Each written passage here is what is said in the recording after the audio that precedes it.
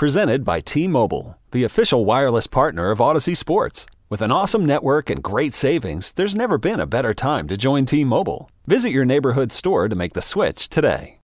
When you need mealtime inspiration, it's worth shopping Kroger, where you'll find over 30,000 mouth-watering choices that excite your inner foodie. And no matter what tasty choice you make, you'll enjoy our everyday low prices, plus extra ways to save, like digital coupons worth over $600 each week. You can also save up to $1 off per gallon at the pump with fuel points. More savings and more inspiring flavors make shopping Kroger worth it every time. Kroger, fresh for everyone. Fuel restrictions apply. Welcome to the Fantasy Throwdown Podcast, bringing you the latest updates from the world of sports, gambling, and pop culture. Because you can't have a show without hot takes or a Tiger King meme these days. Know what I'm saying? Now, with over 200 episodes and ready to get after it again, here's your host, Dwayne Callender. Okay, let's get right into it, folks. We have baseball right on deck and Thursday Night Football. On the baseball side of things, it is a wild card race coming right down to the wire in the AL. NL's already been decided. It's going to be the Cardinals with that win streak that just ended yesterday to the Brewers at 17, I believe. They will be playing the winner of the NL West between the Dodgers and the Giants. Giants still leading the NL West, but whoever loses the NL West is going to be the prohibitive favorite in the NL wildcard one-game playoff against the Cardinals. Adam Wainwright's going to be starting for the Cardinals. They already announced that. Doesn't matter who starts for the Cardinals. They're going to be heavy underdogs, but we'll see what the actual landscape looks like, because I would probably say, from a DFS standpoint, we probably play Cardinals, even though I still don't think that team's any good. But I'll be perfectly honest, you're gonna have to play an underdog in that kind of scenario. But right down to it, the AL wildcard matchup. This is the big game for the Yankees. They have to. They're in Toronto. The final 3-game set. The prohibitive Cy Young favorite Robbie Ray's on the mound. Again, when you say prohibitive Cy Young favorite, that doesn't actually mean that I think Robbie Ray is a true Cy Young candidate. But literally, this is one of the weakest Cy Young years ever. I mean, Robbie Ray is 13-6 on the year. I don't even know what to say about it.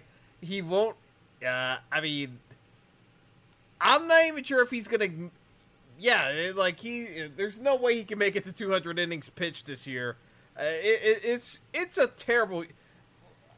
This is a story for another day with my rants about pitching in general, about how everyone's been coddled, but Robbie Ray's not even going to make 200 innings, and he's the favorite for the Cy Young. If that doesn't tell you how busted pitching is in the modern era because of just going to the bullpen way too quickly, I don't know what will. But, regardless, let's just get into it. Robbie Ray, strikeout machine, 1.04 whip. It comes right down to this. Hard-throwing lefty. The Yankees have struggled, by and large.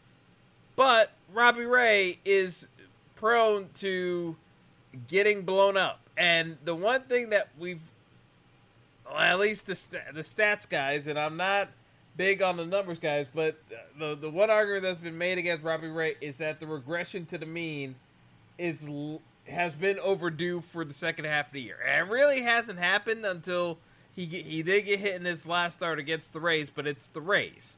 They know how to stack against you. Realistically, the Yankees have to figure out a way of hitting Robbie Ray with their lineup. And, in terms of guys, obviously you're going to look at Judge and Stanton because they're hot right now. Stanton is just on fire. But, I would think that in a tight spot, they're gonna the Blue Jays are going to be smart enough to pitch around Stanton and Judge. To me, the guy I'd be looking at when they're pitching around him, it's going to have to be Gleyber. In the lineup tonight, you've got LeMahieu, Rizzo, Judge, Stanton, Gleyber, Sanchez. I think that's too high for Sanchez. Gardner, Gio, and Higashioka. Here's the problem. You know, I know people want Sanchez for his power, but I mean, the closing stretch, Sanchez has been bad. Like, he's had some bad at-bats, period. The season's on the line, but whoo, you want to go with a 200 hitter with the season on the line. I don't agree with the lineup. I'll say that. Like, I don't agree with Stanton being in the lineup tonight. And the thing is, this is my whole issue with, you don't want to have Gallo in the lineup either, because it's a lefty situation. He's gonna struggle as well. Like, the Yankees kind of put themselves in a spot where lefty, you need right-handed hitters, but you don't have any consistent you don't have that many consistent bats in this lineup. To me, I think this lineup is still highly flawed, but it is what it is when it comes to the Yankees at this stage of the year. You kind of have to go with what you got at this point. But realistically, I would just try to be patient at the plate and let Ray work himself into walks. The Yankees have not walked nearly enough, in my opinion, in trying to be disciplined at the plate. I think you have to try to put the onus on Robbie Ray to walk guys. Because if you make him walk and you make him pitch out of the stretch, he is not nearly as effective, and he will give up home runs. Like this is the key to beating Robbie Ray. You have to force him to walk you, get him in the stretch so he's not nearly as comfortable, and then I'm telling you, his breaking pitches are not nearly as effective when he has to pitch out of the stretch. I am telling you, like, it comes down to the plate discipline of the Yankees, because you can lay off his breaking pitches, and his fastball is a lot easier to read in the stretch. But you gotta get him in the stretch. If he's in the windup, I'm telling you, it's gonna be a very hard night for the Yankees. It's really that simple. And I'm telling you, the Yankees do need to win this game, because Boston is playing Baltimore, and while the O's got a win in this series already, asking the O's to get another win in this series is going to be asking a lot. So, realistically, you already got a gift from the O's beating the Red Sox. The Red Sox have been playing bad baseball. As I said before, the sweep against the Red Sox was a lot less about the Yankees and a lot more about Boston playing like absolute garbage. But, you take what you can get. At the end of the day, the Yankees put themselves in this spot where they need to win these games, and they still need to win this upcoming series against the Rays. Because even winning tonight does not guarantee you getting into the postseason. The Yankees have to win the series against Tampa. Because if they lose that series against Tampa, I said this before, to at least force a playoff, the Yankees needed to win 6 of 9. If the Yankees do not get themselves in a spot where they can get themselves into position to force a tie, like, they have to get to 6 wins out of the 9. So, to me, it kind of comes down to if you get the win tonight and you get 5 or 6, you're not necessarily. However, at the end of the day, the thing that folks really, really need to be paying attention to, and I'm going to say this again, because everyone just keeps focusing on the AL East. The thing that folks need to be paying attention to is the fact that Seattle won again last night. They beat the A's. Seattle is the team that no one was talking about. The Mariners are 89-70. they closed out the A's. Everyone kept, and like I'm one of them too. Everyone thought it was going to be the A's that you had to be looking out for. Seattle kept hanging around, even when their own management traded their bullpen pieces to the Astros to benefit the Astros and hurt their playoff chances. Seattle keeps getting it done. Seattle now has a 3-game series against the Angels, and now the news from the Angels is that they're not going to pitch Ohtani to close out the season against Seattle. If anyone has not been paying attention to the Angels have actually played worse baseball down the stretch than even the Orioles. So, even with the Orioles taking a game off the Red Sox, anyone who actually thinks the Angels are taking a game off Seattle, I'm sorry, like that is wishful thinking. This is why I keep saying the Yankees have to keep trying to win games, because Seattle is right on their ass. And the problem is, Seattle, even if you get 2 games off Tampa, Seattle could actually steal. Seattle technically could end up stealing that overall number 1 seed. First wild card position from the Yankees if the Yankees don't keep winning. So, even with all of this, the Yankees actually have to win tonight. So, if they don't win tonight, and it's only a 1-game lead, it turns into an absolute nightmare for them. They actually have to win this game tonight, even if to put the distance between themselves and Toronto. By taking out, it would take out, basically, for all intents and purposes, it would take out Toronto. That's the important thing. You'd still have Boston and Seattle, but they at least it gets you in a position where Boston, if you win tonight, Boston has to sweep Baltimore. Because if you're looking at it, Seattle most likely is going to sweep the Angels. And with the Yankees situation, you have some games.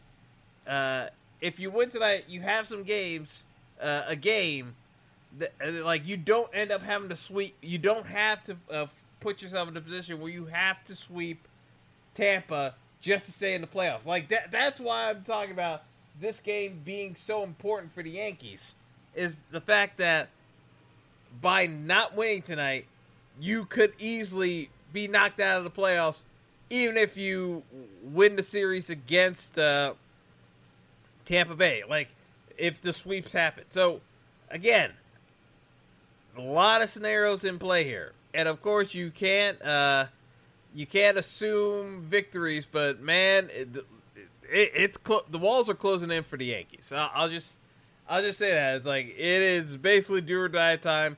And even with all that, just to try to get into the postseason, Yankees are still behind the 8 ball against some of these other teams that already qualified for the playoffs. That's how bad it is right now.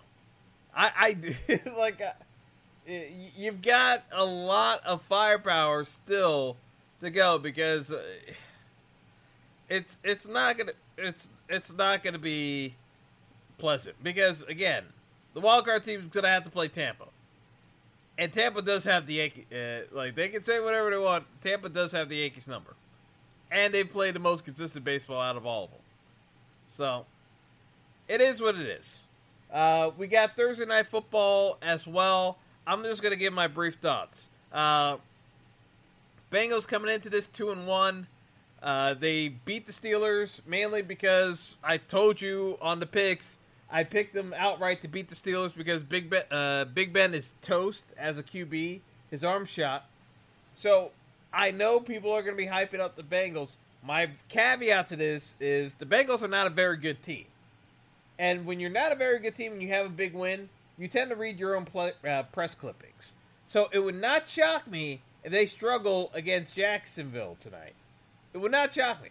The problem is, Jacksonville is also coached by Urban Meyer, who is should not be an NFL head coach. So you've got two very movable objects here.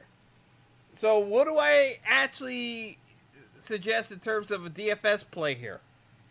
Part of me is leaning towards playing Joe Burrow because I'm not entirely sure if Joe Burrow and Ja'Marr Chase are a thing yet.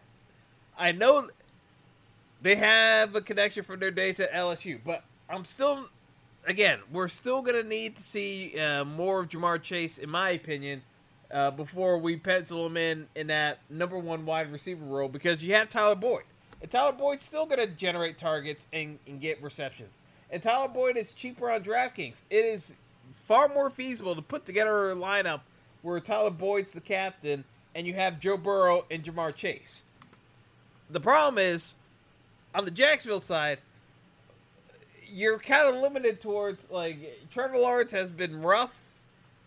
James Robinson is priced up, but he is ineffectively used by Urban Meyer, so James Robinson carries risk. I think you're going to have to try to pick and choose between Trevor Lawrence and James Robinson, and then play a cheap wide receiver for the Bengals. My favorite is Auden Tate, but with Auden Tate, you're probably only get maybe 3 receptions max. If you only get 1 reception, that's not out of the realm of possibility, but I do think he gets targeted tonight. But, yeah, I honestly think you're going to have to choose a side between Trevor Lawrence and James Robinson. I don't necessarily want to play too many wide receivers for Jacksonville. Marvin Jones, certainly you can play.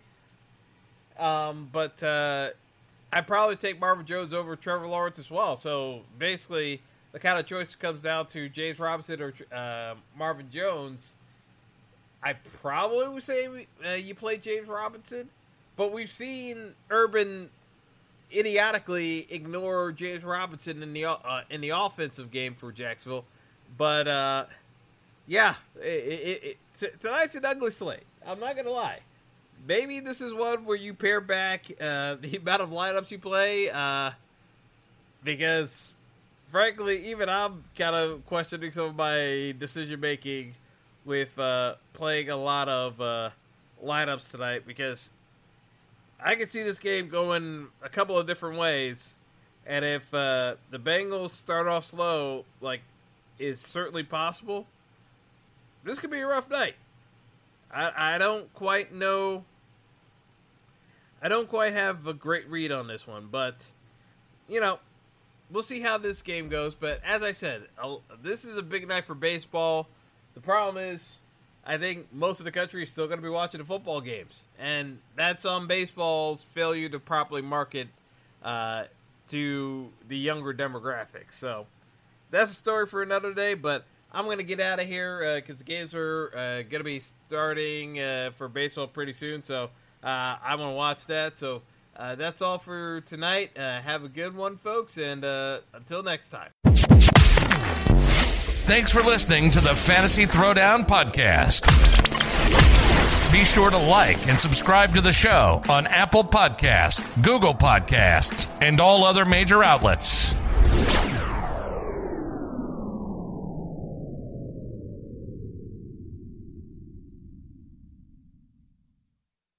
Presented by T-Mobile, the official wireless partner of Odyssey Sports. With an awesome network and great savings, there's never been a better time to join T-Mobile. Visit your neighborhood store to make the switch today. This is the story of the one. As a maintenance engineer, he hears things differently. To the untrained ear, everything on his shop floor might sound fine, but he can hear gears grinding or a belt slipping.